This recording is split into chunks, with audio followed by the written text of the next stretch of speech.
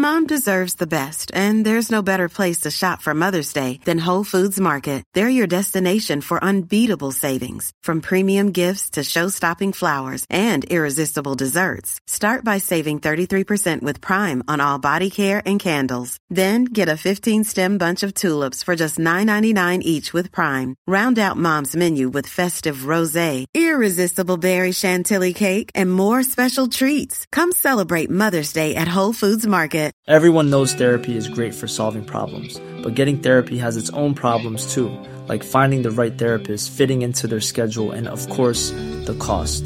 Well, BetterHelp can solve those problems. It's totally online and built around your schedule. It's surprisingly affordable too. Connect with a credentialed therapist by phone, video, or online chat, all from the comfort of your home. Visit BetterHelp.com to learn more and save 10% on your first month. That's BetterHelp, H-E-L-P. This is Little Atoms, a radio show about ideas and culture. With me, Neil Denny.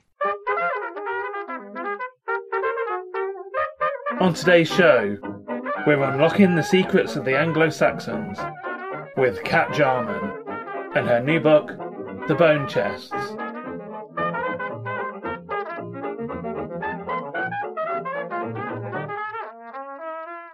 Dr. Kat Jarman is the best-selling author of River Kings, The Vikings from Scandinavia to the Silk Roads.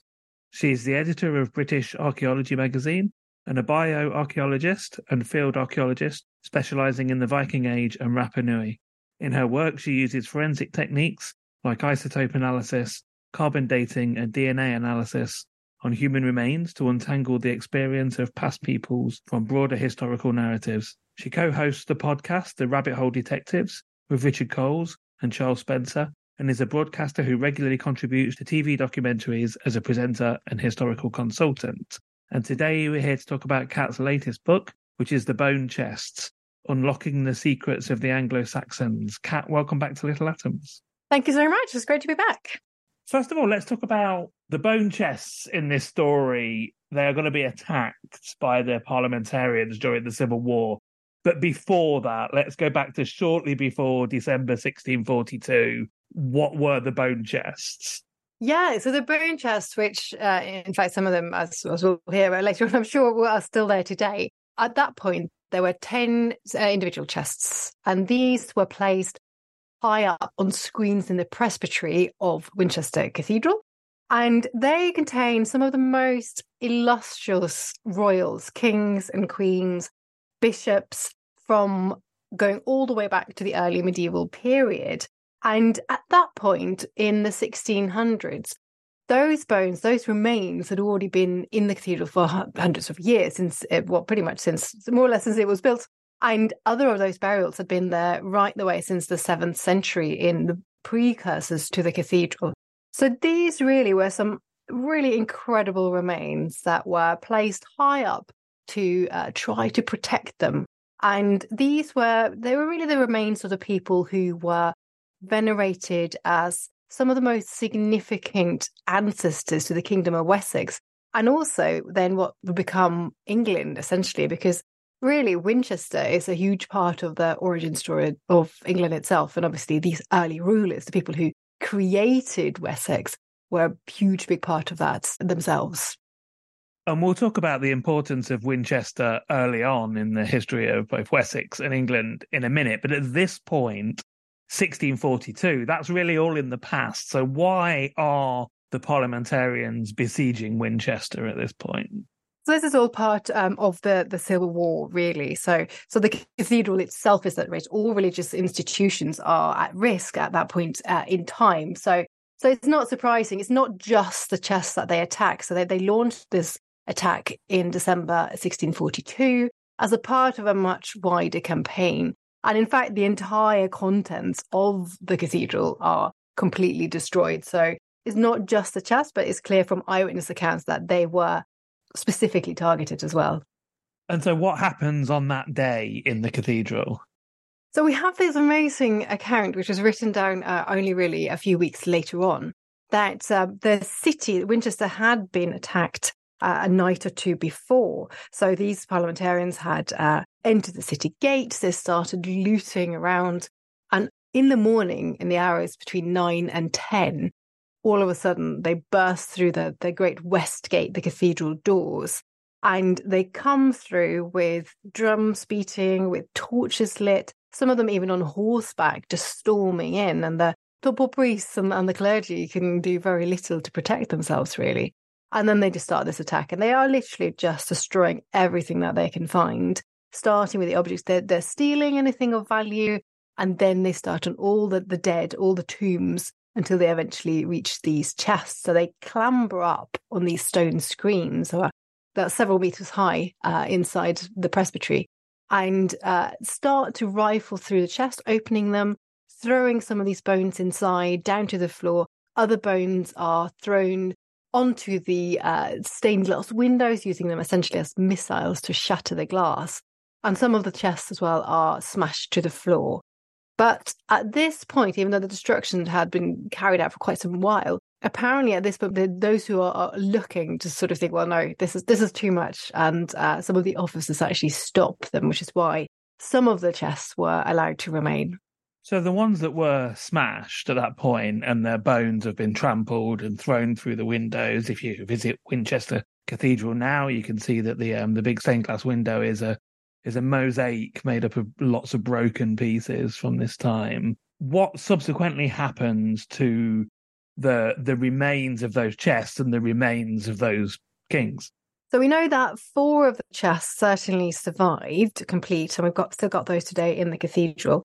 And the rest of the bones that they could find were clearly just gathered up and collected. And only a couple of years later, there are replacements chests. So if you do go to Winchester Cathedral today, if you walk down the nave into the choir and the presbytery, look up, you'll still see them in the same place. You'll see 6 of them, 4 being the originals and other 2 replacements that were made around about 1660. So clearly whatever was lost but regathered was then pretty much just stuffed back in again. So in 2012, then, there's a project by scientists, by archaeologists, to excavate those or to open these chests to see what the remains are and to identify them and sort them. Why did this come about? How does this happen? Yes, that was a project that was started in 2012. It's not one that I was personally involved in, but it was really to try and look at those remains, look to see what was left in there. Now, we know that other people had opened them in the past. Some antiquarians had done, counted the bones. We've got these records of them trying to sort of match them to the names, because what I didn't say is that on the outside of the chests are written or painted the names of those who are allegedly within them. And we also have other records suggesting there are even more individuals. So on the outside of the chest, there's 12 names. Other records claim that another 3, so 15 in total, should be inside. But of course, it's like with saints' relics in churches and things. Quite often, when these have been tested, they don't match the sort of expected origins at all. And normally they are much later, things that are created in the Middle Ages. So part of the project really was, their aim was to try and find out what was actually in there. How many people? Were there 12 people? Were there 15 people? Could we do anything now with modern science to actually prove it? And of course, this was then the time when really we were starting in our discipline to start to be able to use things like ancient DNA for the first time, really, properly to identify individuals. So that was their aim, to try and see if they matched in date, if they could work out how many, and use any of those scientific methods to find out who, if they did match those people who were allegedly buried there. It turns out there's not just people in the chests as well. So why did they find the giraffe? So the giraffe's a little, really interesting little model, probably made of ivory. And it's one of the quite unexpected ones. And it's currently on display. You can actually go to see an exhibition called Kings and Scribes exhibitions in the cathedral, which talks you through the history of the cathedral and also these chests and what was found in them. And so one remarkable little thing is this tiny little giraffe, which nobody has any idea. It sort of looks similar. It's quite white, quite pale. It was probably once painted. So it looks a bit like a bone. And presumably when they were just sweeping things off the floor, somebody mistook it for a bone or something like that. But we have no idea why it's there or where it dates from. So Winchester again then, why is it so significant both in both Wessex and then subsequently the fledgling English state? So you have to trace Winchester's origins right the way back to the post-Roman period. It was actually a Roman town, so it goes back further than that, quite an important one as well. And it's important, I think, for a number of reasons, not least because of its location. It's in the southwest. It's in an area where lots of transport routes meet, quite near the coast, the south coast. So you've got all that trade that goes on the south coast and across the English Channel. So already in Roman period, it was significant. And then in the post-Roman period, obviously, like everywhere else in England, there is a bit of a lull in what happens, but we know that people were still using it. And then quite soon, these kingdoms, these early medieval or Anglo-Saxon kingdoms appear. And one of them is centered in the southwest.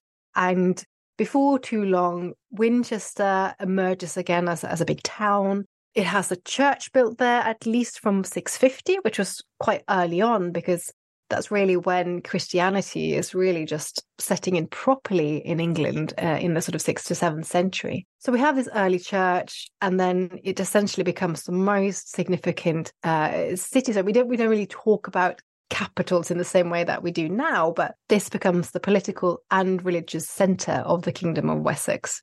From that point on, Wessex just grows and grows, and we start in this point, sort of 7th century. We have an awful lot of different kingdoms, far more than what we perhaps hear about later on. But eventually, a lot of the smaller ones drop away, or they are subsumed within the larger ones. And Wessex is really one of the ones that really emerges as one of the most powerful kingdoms. That's really the history of it. So when we start to talk about England being created and sort of the idea of Anglo-Saxons, that's the term we first hear in the 9th century, really, under people like Alfred. This is all based in Wessex. So it sort of comes from there. These sort of early kings that are essentially the first kings of England have their origin in Wessex. And that really is the key to why Winchester is so important. And the cathedral itself, so the cathedral that we would see now, and indeed the one that was there in 1642, was of Norman origin, but that was built in the main on an existing cathedral, or the remains of an existing cathedral, because at some point it collapsed. So tell us something about the history of the cathedral. Yeah, so the current Norman Cathedral started to be built in 1079, and it was complete in the 1090s, or at least mostly complete in the 1090s. But at that point, there's quite a complex history, actually, of the churches in Winchester. So it starts with this one simple church around about 650 onwards. That later on develops to a monastic community, so that becomes known as Old Minster at some point. And that becomes a very rich Minster church, very wealthy, really sort of nicely designed. It grows very rapidly alongside the importance of Wessex and the whole city, or town of Winchester. And that sort of seems enough, really, doesn't it? But then in 901, we have something quite unusual happening, which is that there's a new foundation, a new monastery or Minster foundation set up in Winchester. And it's set up by Edward the Elder, who was the son of Alfred. And he did that because he wanted a new church, a new sort of establishment for himself and his descendants, and also to sort of honour his memory of his father and his ancestors. But what's really so unusual is that he built it right next to Old Minster. So this one that becomes then known as New Minster is literally right next door. So they take some of the land from Old Minster and create this new church. But Old Minster still is allowed to exist as well. So for quite some time, you have these two competing Minster churches literally right side by side. They're apparently so close that you could sort of reach out over and touch walls of both of them at the same time. And they keep having new sort of building regimes where they're improving and building more and more towers, making them more and more elaborate over time. And what's quite interesting in it is that the bones, the remains of these early kings are being used as part of that whole scheme. So I mentioned earlier that some of these bones had been there, not just from the cathedral's origins, but actually from earlier as well. So some of them had been buried in or around Old Minster originally.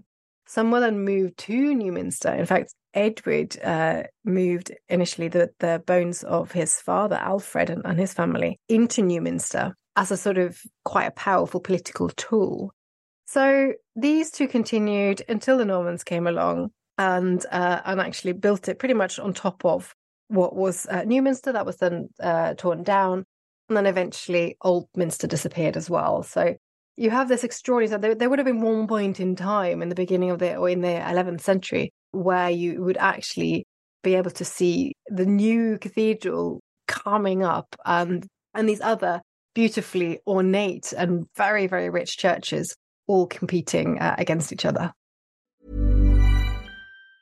Mom deserves the best, and there's no better place to shop for Mother's Day than Whole Foods Market. They're your destination for unbeatable savings, from premium gifts to show-stopping flowers and irresistible desserts. Start by saving 33% with Prime on all body care and candles. Then get a 15-stem bunch of tulips for just $9.99 each with Prime. Round out Mom's menu with festive rosé, irresistible berry chantilly cake, and more special treats. Come celebrate Mother's Day at Whole Foods Market.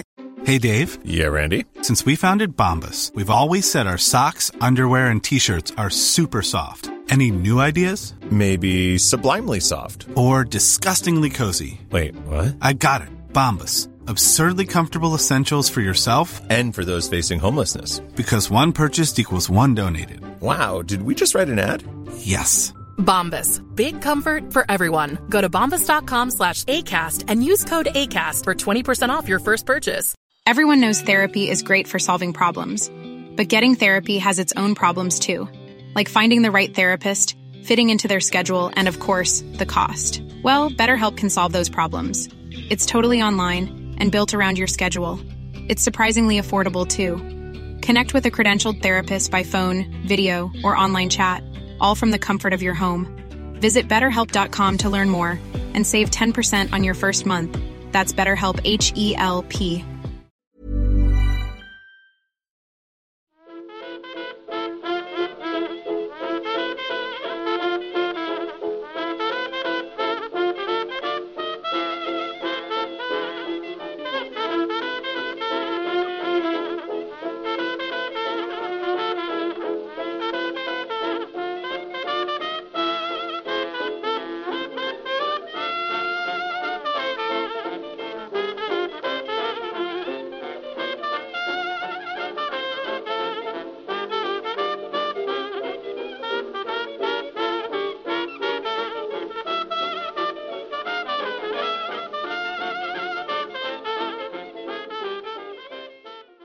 You're listening to Little Atoms. I'm Neil Denny. Today I'm talking to Kat Jarman, and we're talking about her new book, The Bone Chests, Unlocking the Secrets of the Anglo-Saxons. And Kat, in the second half, I want to look at some of the people whose remains resided in these chests. But just one more thing before we do, and that a lot of the information that we know about these people comes from something called the Anglo-Saxon Chronicles. So just tell us briefly what they are. Yeah, so the Anglo-Saxon Chronicles are a set of records of manuscripts. Some of them date back to the 9th century. So a lot of the content really dates back actually to Alfred the Great and his court. But it's a chronicle in the sense that it records events that took place every single year. So it goes through chronologically, starting really with origins of the Saxons, really. So the arrival of these people from across the sea, and moving to record the most important events, things like rulers, when they die and when they come in force, important battles, and so on. And some of them go, actually I can't remember their end date now, but yeah, so they go beyond the Anglo-Saxon period, really, some of these. But it's interesting because they're not sort of accurate historical records as such. So it's not sort of completely objective. And because they're really originating largely in the southwest and actually in Wessex, they're very much focused on that. So it's not an objective history of the whole of England. Some of the earlier parts are taken from other sources, people like Bede's records, for example. But it does, a lot of the information does really match up to other accounts. So we've got loads of events that match up to other records. So it's sort of reasonably reliable, but we have to sort of take a bit of a pinch of salt, the information that we get from it. And so the first person I want to talk about is somebody whose remains are in what you've called the first chest. And it's fascinating to go back so far that there's a former king of, well, Wessex, not England, but that I have never heard of. But also, I can't even have an attempt at pronouncing his name. So is it Cinegils? Yeah, Cynicals or Keenagils. Again, I mean, to be honest, there's not that much agreement on how these are pronounced. And people will have all sorts of arguments. So I struggle. I recorded and narrated the audiobook on this, and I thought, oh, goodness me, we had an entire book of names like that. And you ask one expert and they'll say Cinegils, and somebody else will say Keenagils. And so I go for Keenagils myself. So he was the person that basically introduced Christianity to Wessex. So what else do we know about him? Yeah, I mean, that's really seems to be his most significant claim to fame, really. He ruled, I think, from about 611, which is when he was crowned king of Wessex. And yeah, so at this point, that's, I think, the really important thing to say is that a lot of Wessex was still pagan. And so we have this really interesting time that he comes into when he is essentially agreeing to convert to Christianity. He was initially buried in Dorchester, actually, and founded a bishopric there. And then later on, this was all moved to Winchester. So he's, I mean, that's his sort of most important role, I think. And it was sort of soon after that the first church appeared, quite possibly through his son. And he has spent the rest of eternity in this chest with Ethelwulf, who is a king from significantly later on in history. So what do we know about him? Yeah, so it's interesting because the chests themselves have these names on them, but they're not chronological. And I think that goes back a little bit to the sort of history of them. So you have this sort of slightly odd combination. So you have him with someone like Ethelwulf. Ethelwulf dates to the 9th century, really. So he is the son of Egbert, who is in one of the other chests. And he's a really interesting one because he is the father of Alfred, so Alfred the Great. And again, I mean, these stories are incredibly complicated and it's difficult to do them. And he just is really in a sort of short amount of time. But some of the sort of important things is he had all of these kings really have had a lot of fights with other kingdoms. Mercia, for example, is one of the major sort of enemies. But he's sort of, I guess one of the big things that he does is that he really managed to sort of lay the foundations for Alfred the Great. So although Alfred is the one that we sort of recognize usually, that most people know about as this sort of early Anglo-Saxon kings, his father did a lot to essentially set the scene for him. Interestingly, he also had a lot of connections to Francia, to the kingdom of the Franks. And he actually married a princess called Judith, who was the daughter of Charles the Bald, who was the king of the Western Franks. And that gave him these sort of historical ties to Francia, which was all really, really interesting. But then they have this amazing family drama. So he had a lot of sons. There was a rebellion. So the sons didn't really agree with his foreign marriage and tried to strip him of his kingship. So they were actually essentially rebelling against their own father. And yeah, and then they sort of decide to agree again, and all sorts of amazing family drama going on. I've leapt a little bit forward to him, but I think going back, I think this must be in Egbert's time, but correct me if I'm wrong. But obviously, all throughout this time, the sort of main antagonists to the Saxons are the Vikings. And while most people are aware of most people will be familiar with the famous raid on Lindisfarne, before that, there was actually a raid on Wessex, and I think maybe the first raid on English soil at Portland. So what happened there? Yeah, so that's really interesting because the Anglo-Saxon Chronicle and all those other sources tell us that Lindisfarne is the first time we have a Viking attack, and that's what most people have heard of. That happens in 793. But according to the Anglo-Saxon Chronicle that you asked me about earlier, it tells us that in 789, probably, or in the reign of Beorhtric, who's one of the Wessex kings, an enemy appeared for the first time, and that was the Viking enemy. So this is several years before Lindisfarne. And what the Chronicle and also another later source tells us is that 3 ships of raiders, and a later addition says that they came from Hordaland in what is now modern-day Norway, arrived on the shores of Portland. And the Reeve, who was the sort of royal representative, rode down to meet them, thinking that they were peaceful merchants. Because actually nearby was an important trading settlement called Hamwick, which is the forerunner to today's Southampton. And the men on the ship, these pagan raiders, were absolutely not peaceful at all. So they slaughtered the reeve and all the men that came with him. So that is then recorded as the first pagan attack. And it's really interesting the fact that this comes up, that this is included, because as you say, this main enemy that Wessex has is really the Vikings. It's these Northmen. And in fact, Alfred especially uses them, and he uses this external enemy as a reason for him to partner up with other kingdoms to sort of consolidate with power, because he says, well, we've got this common enemy. We've got to fight against them, really.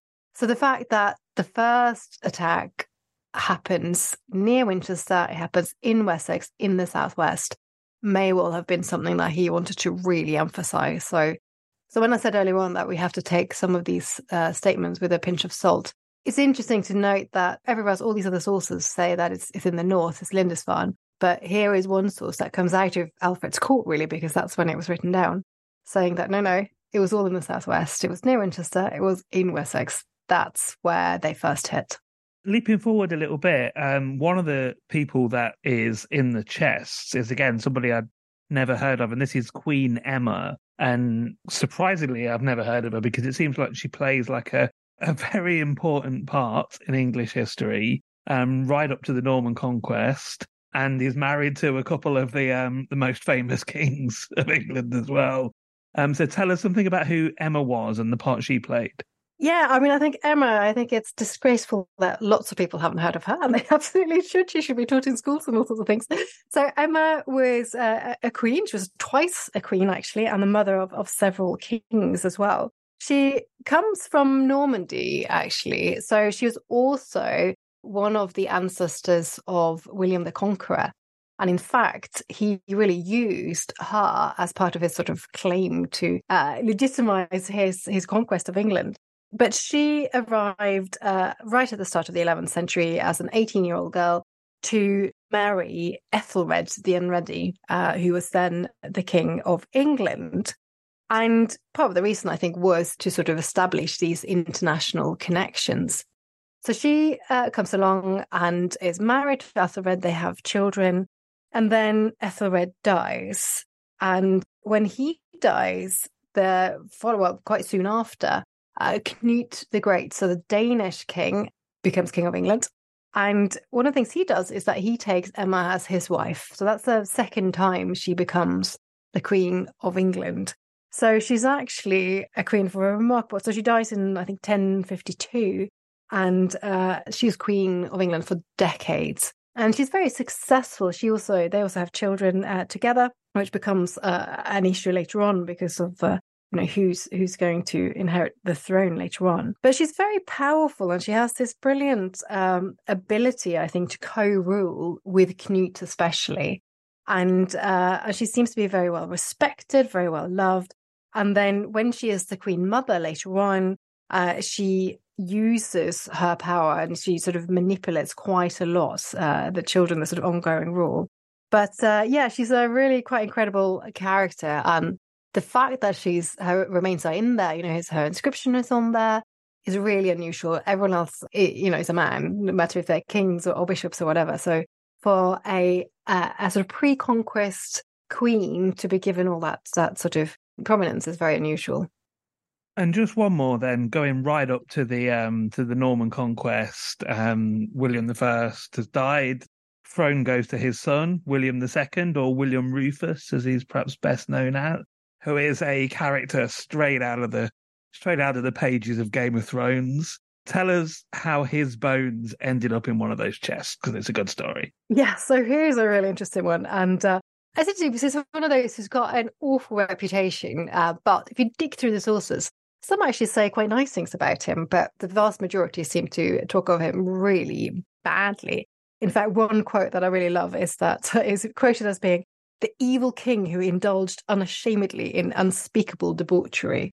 So he did all sorts of awful things, apparently, including just being a big fan of parties. And he actually had a great big hall built at Westminster, and which is still used today for his parties, really. And he was also blamed for sort of introducing awful fashions and things, but he never married. There's no evidence of his sexual orientation, but he's usually thought to have been homosexual, which at the time was not very well accepted.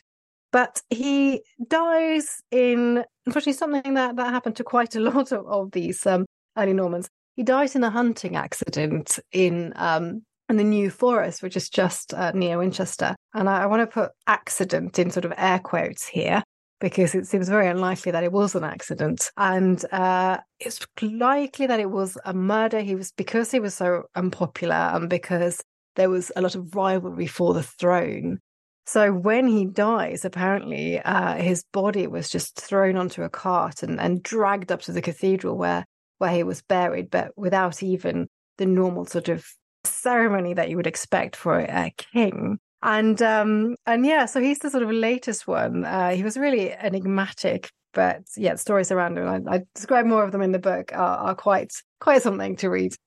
So I've been talking to Kat Jarman. We've been talking about her book, The Bone Chests, Unlocking the Secrets of the Anglo-Saxons, which is out in the UK now from William Collins. Kat, thank you so much for telling me about it. No, my absolute pleasure. This episode of Little Atoms was produced, presented and edited by me, Neil Denny. Little Atoms is hosted by Acast and published by 89Up. The show is broadcast on Mondays and Saturdays on Resonance 104.4 FM. Thanks for listening.